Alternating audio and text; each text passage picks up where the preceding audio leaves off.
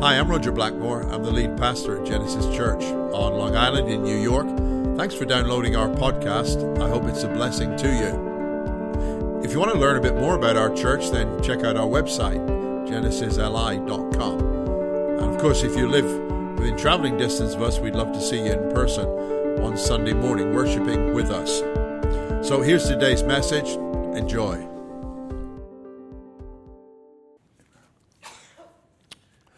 We're in a series just now which we call Game Changers. We're looking at people in the Bible who really God used to make a difference.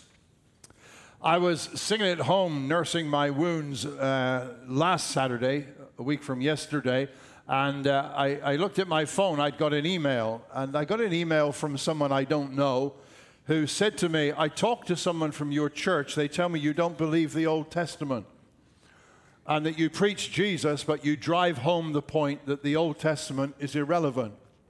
Can you please explain to me why you believe the Old Testament is irrelevant? Is it true you don't believe it? So I replied to the email, no. No, that was it. That was it. Don't wait for anything else. Don't wait for anything else. No. And then I got another one said, no, is that all you're giving me? Won't you explain why you don't believe the Old Testament? And I sent another email back, and I revised it several times, and I was very gracious in the end. I've never been accused of not believing a part of the Bible. I have been accused of sticking to the Bible too much and not giving in to social trends and latest patterns. But I've never been accused of not believing a part of the Bible. You've only got to sit in one service or listen to one sermon online, and you'll find I believe it all from cover to cover, Old Testament and New Testament. And what's interesting is that, you know, last Sunday Charlotte preached from the Old Testament. Today I'm going to be in the Old Testament. Next week's Old Testament. The week after is Old Testament. And I'm not trying to prove a point to somebody I don't even know. I'm just, you know... I believe it all, cover to cover. And it works. It works. In Romans chapter 15 and verse 4, it says this. It says, everything that was written in the past was written to teach us, so that through the endurance taught in the Scriptures and the encouragement they provide, we might have hope. Everything that's written here was written for us. The reason we teach the Bible, we look at the Bible, and there are folks who say it's outdated and was for a past generation, but I want to tell you this, the reason it's relevant is that human nature hasn't changed, and God hasn't changed. So if you want to see how people acted and reacted in different situations, if you want to see how God helped people and was with people, it's all here written in the book. God never changes. And God has no favorites, which is good news for us. So I want to take a look today at an Old Testament character by the name of Joshua. Now, if I mention Joshua, and some of you might have some knowledge of where Joshua figures in the Bible, there are probably two main things for which Joshua would be immediately known. The first is that Joshua was the person who led the children of Israel into the land God had promised them after the exodus from Egypt. Moses led them through the wilderness for 40 years, but Joshua led them into the promised land. So some of you will know that about Joshua. The second thing you might remember is that Joshua did the battle of Jericho, right? So, and the walls came tumbling down. So Joshua led the people of Israel in the defeat of the city of Jericho miraculously. And those are two of the highlights in the Bible about Joshua. He became the leader of God's people when Moses died. But here's what I want to suggest to you. When Moses died, God did not get onto LinkedIn straight away and see who he could find now as a replacement. He did not get a headhunter to do a search and to recommend who could take Moses' place. because when Moses died, Joshua had already nailed the fundamentals and was ready to step up and become the leader that God intended him to be all along. Joshua chapter 1, verse 1 says this: After the death of Moses, the servant of the Lord said to Joshua, son of Nun, Moses' aide, Moses, my servant, is dead. Now then, you and all these people get ready to come cross the Jordan River into the land I'm about to give them, to the Israelites. As soon as it happened, God knew what was going to happen next. And what was going to happen next was Joshua was the man to take on this huge task. Now listen, you can't wait till you need to be ready to get ready. You need to be ready when you need to be ready. That was confusing, wasn't it? You can't wait till the moment to say, oh, I better get prepared. The truth is you need to be prepared for when the moment comes. And the reason that Joshua was successful was that he was a young man who was prepared when the moment came. He had done the essentials for years in his life, taking care of the basics. And here's what I want to tell you. If we want to see our lives fulfill God's purposes in total, then you know what? We need to be people who are constantly taking care of the fundamentals. Game changers. Because when a challenge comes along, we don't need to rise to the occasion. We need to draw from our foundations. But if there's no foundation, there's going to be a collapse. If you want to be the best parent, I'm sure you do, you can be. If you want to be a healthier husband or a wife, if you want to see God make you a blessing to people around you on a day-to-day basis, then let me talk to you about what matters most. And it comes down to doing a few things consistently well. And I find this from the life of Joshua. Number one, game changers are humble. Great leaders are always great followers first. Lasting leaders are great followers.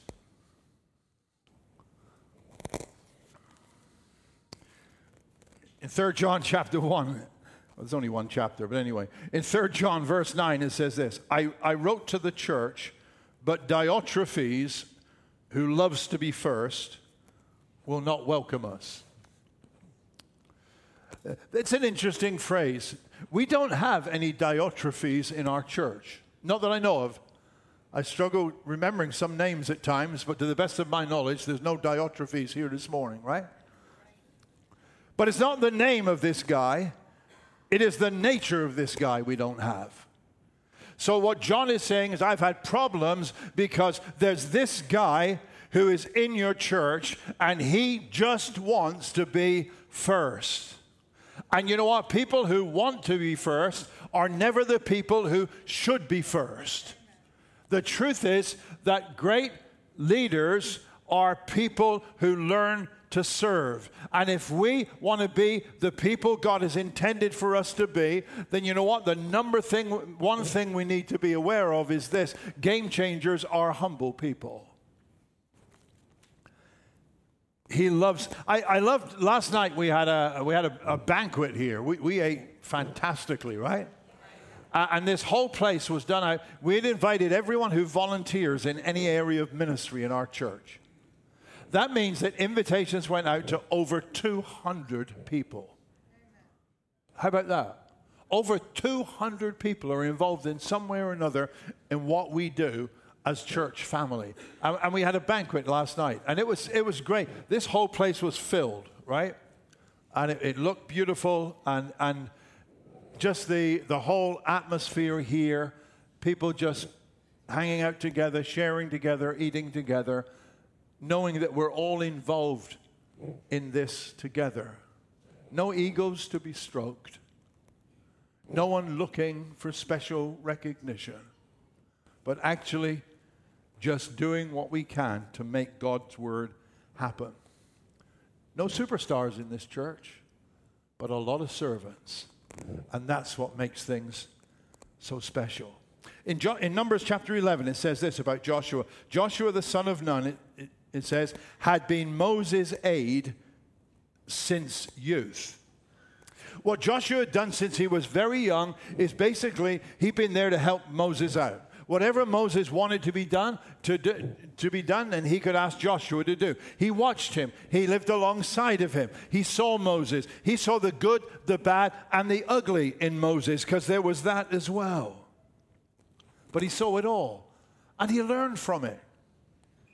And you know, as you live with other folks around you, or if you look sometimes at Christian leaders, the fact is you'll find that we don't get it all right all the time, right? I am not perfect. You didn't need me to tell you that, right? You'd work that out, right? But here's what we do.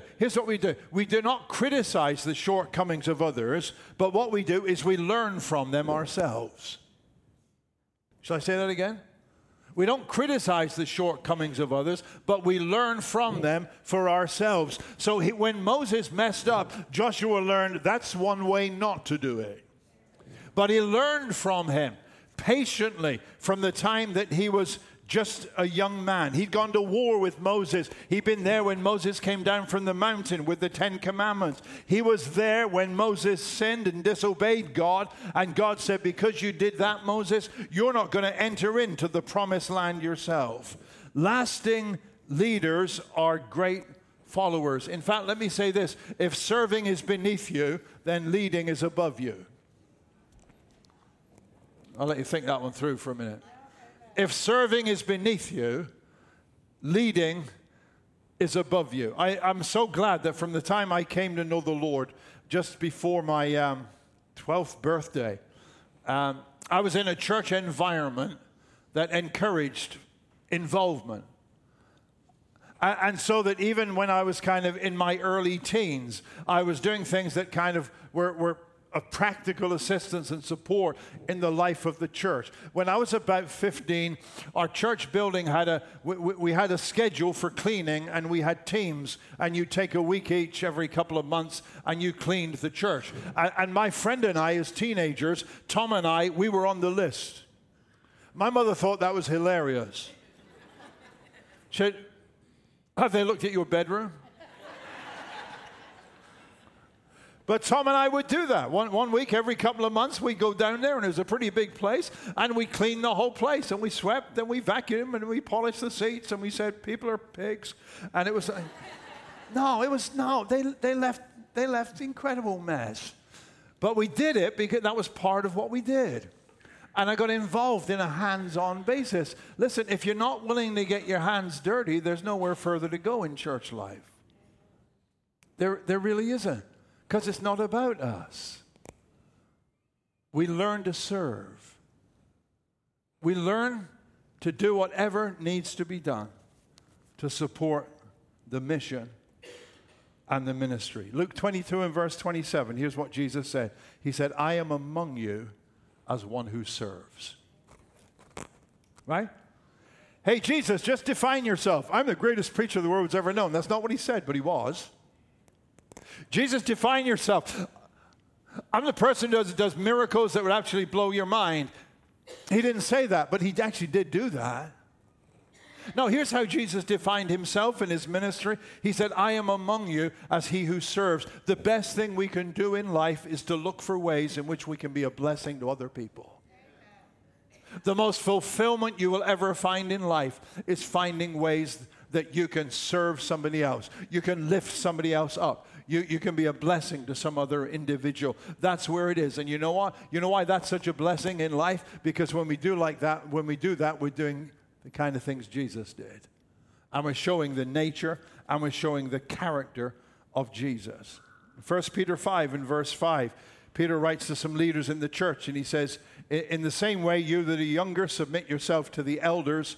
All of you, clothe yourselves with humility toward one another, because, look at this, God opposes the proud, but shows favor to the humble. Don't look to be waited on.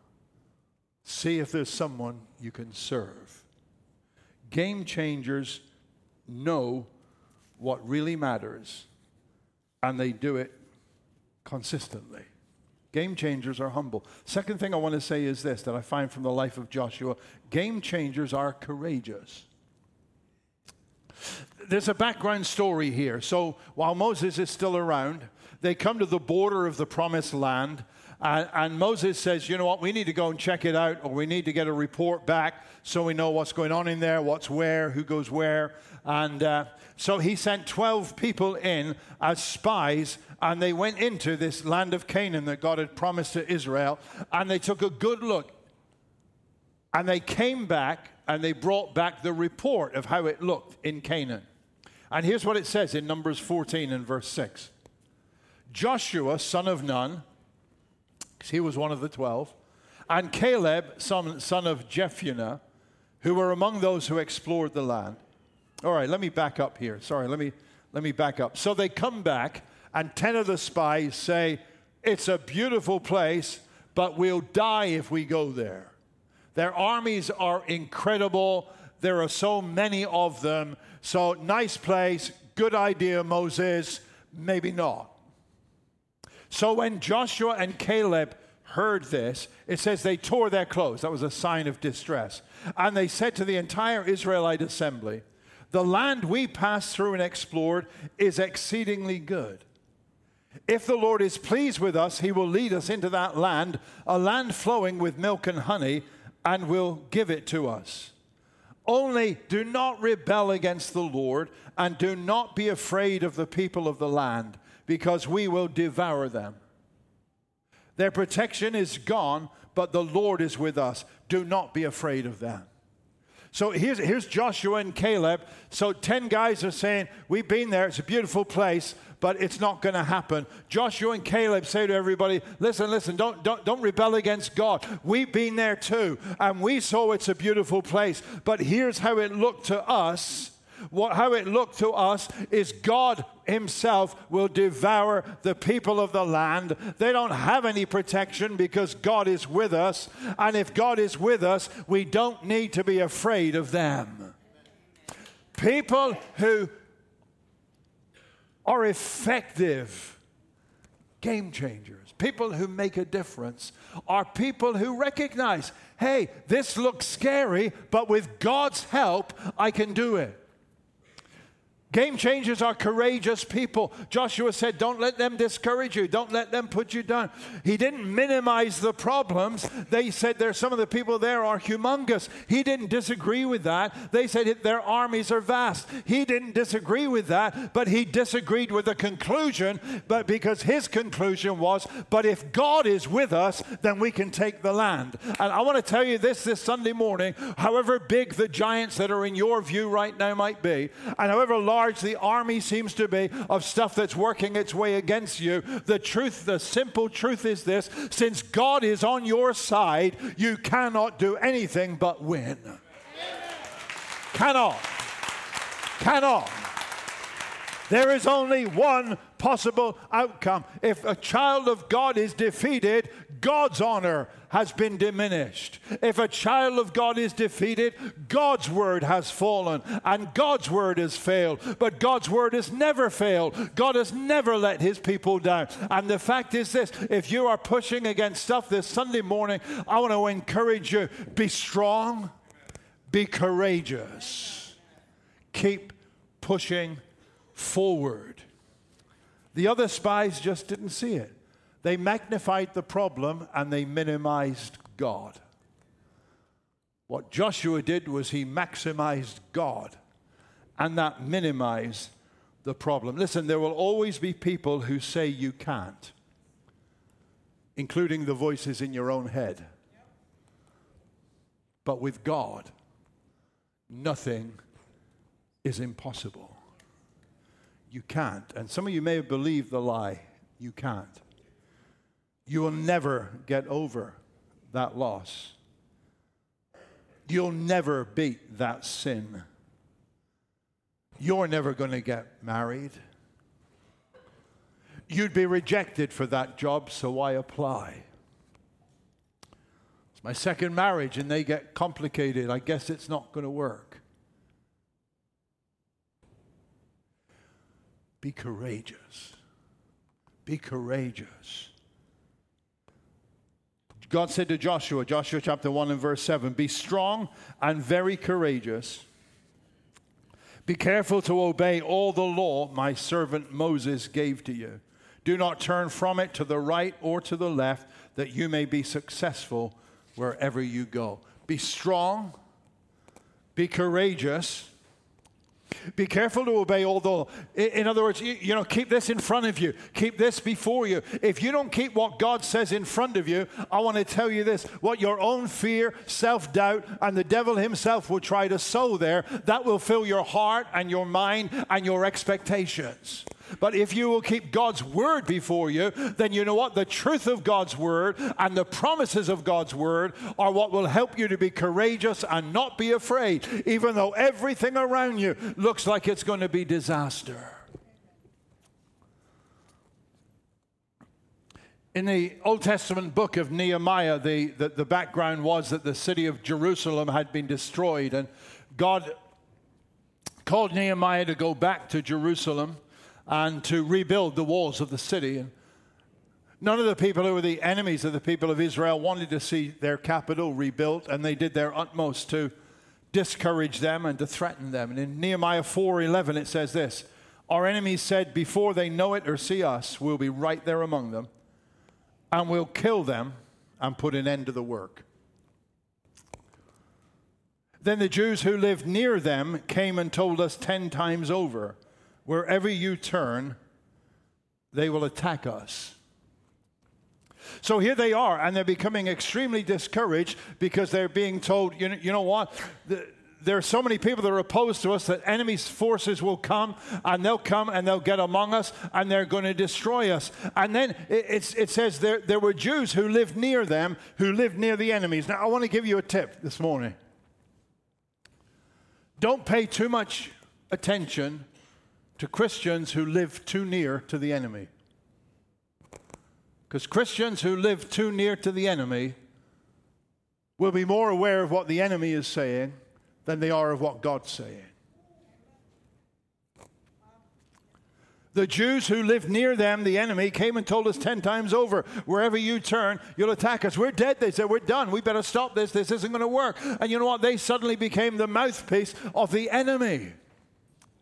But then Nehemiah said, verse 13, therefore, he says, I stationed some of the people behind the lowest points of the wall at the exposed places, posting them by families with their swords, spears, and bows. After I looked things over, I stood up and said to the nobles, the officials, and the rest of the people, don't be afraid of them. Listen, remember the Lord who is great and awesome. Hey, you can't look in two directions at the same time, right?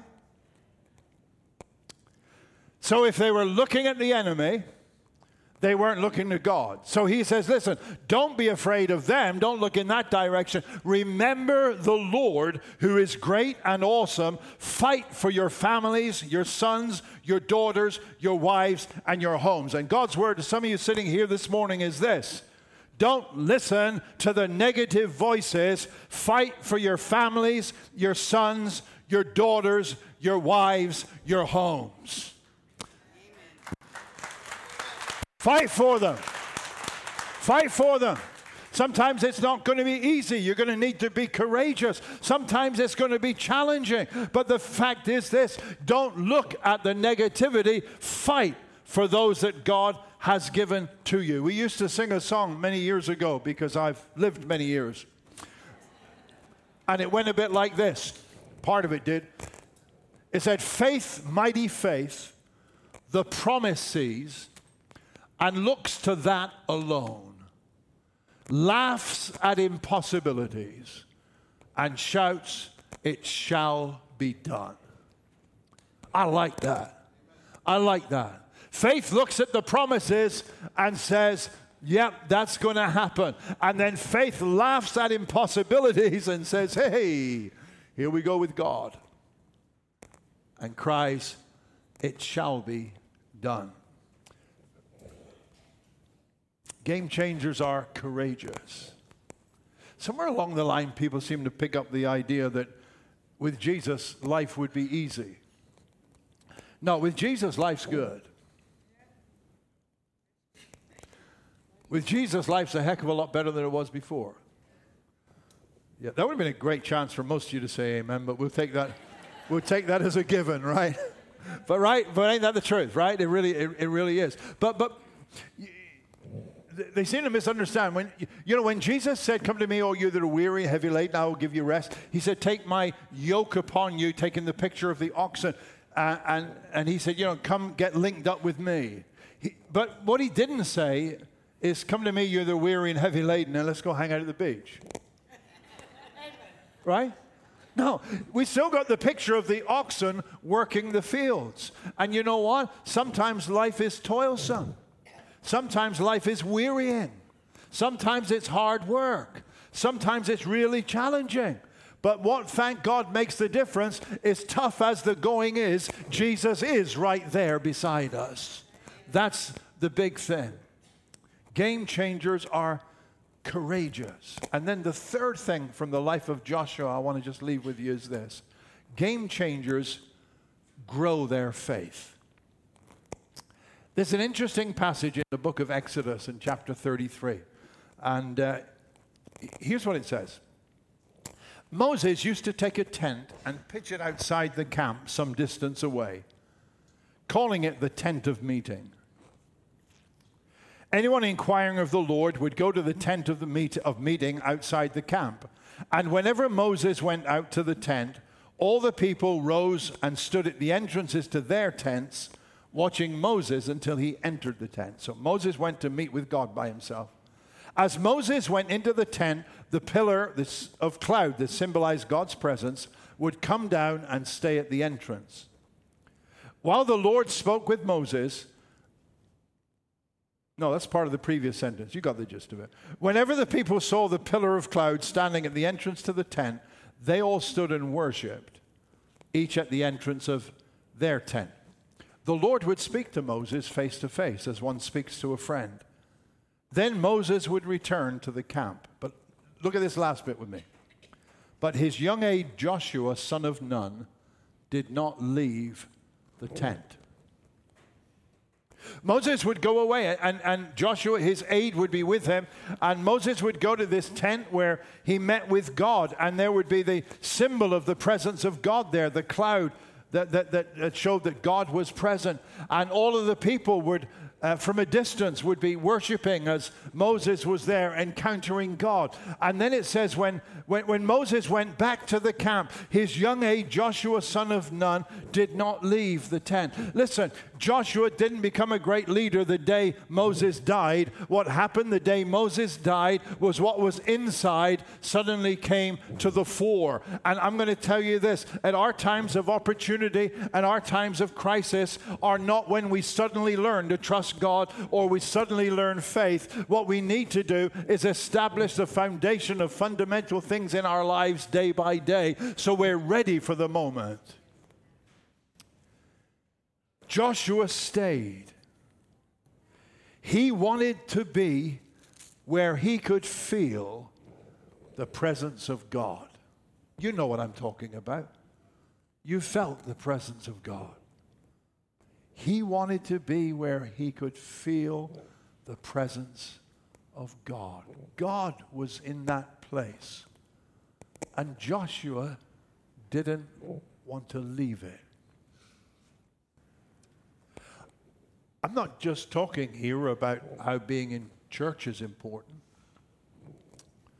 Because you can be here and your heart far away, so you never sense the presence of God. And enjoying the presence of God is not just something to do for an hour on a Sunday morning either. What I am saying is this. There need to be times and places in our lives where we take the opportunity to meet with God, to reconnect with God. It could be 2 minutes in the middle of a busy day that you just shut yourself away from everything else like Moses did. And I need to reconnect with God. It could be in a few minutes you take at the beginning of a day. As well, it could be the minutes you take at the end of the day. But Joshua loved the presence of God. And we need to be in the place where we recognize there is something far bigger.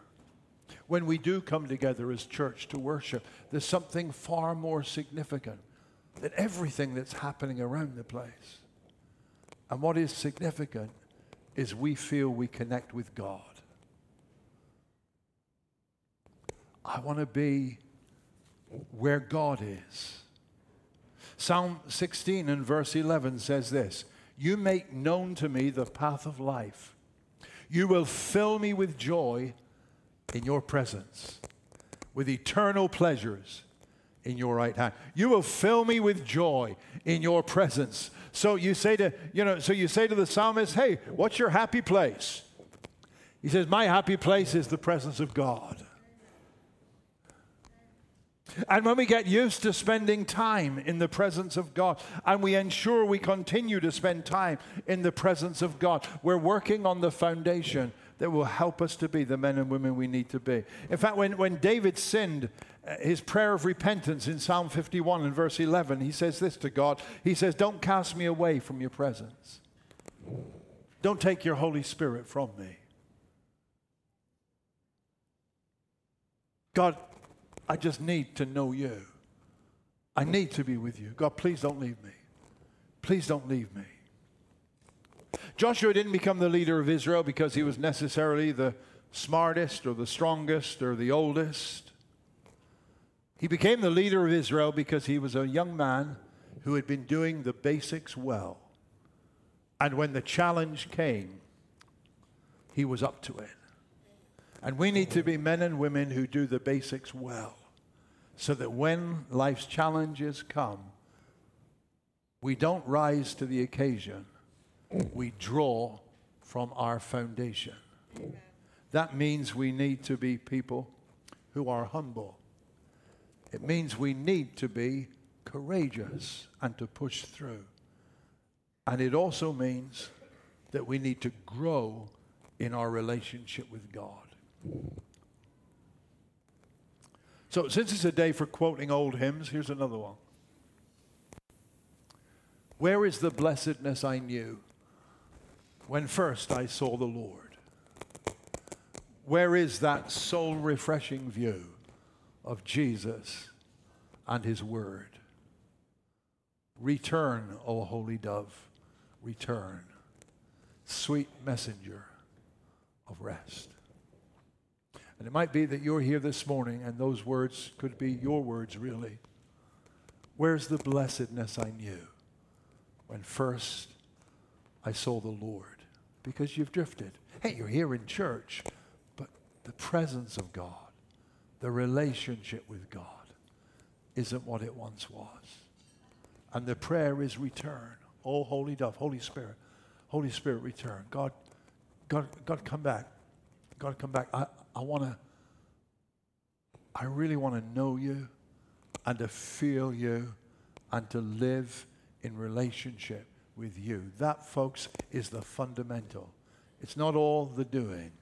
The doing comes out of the relationship with Jesus. Amen. Let's pray.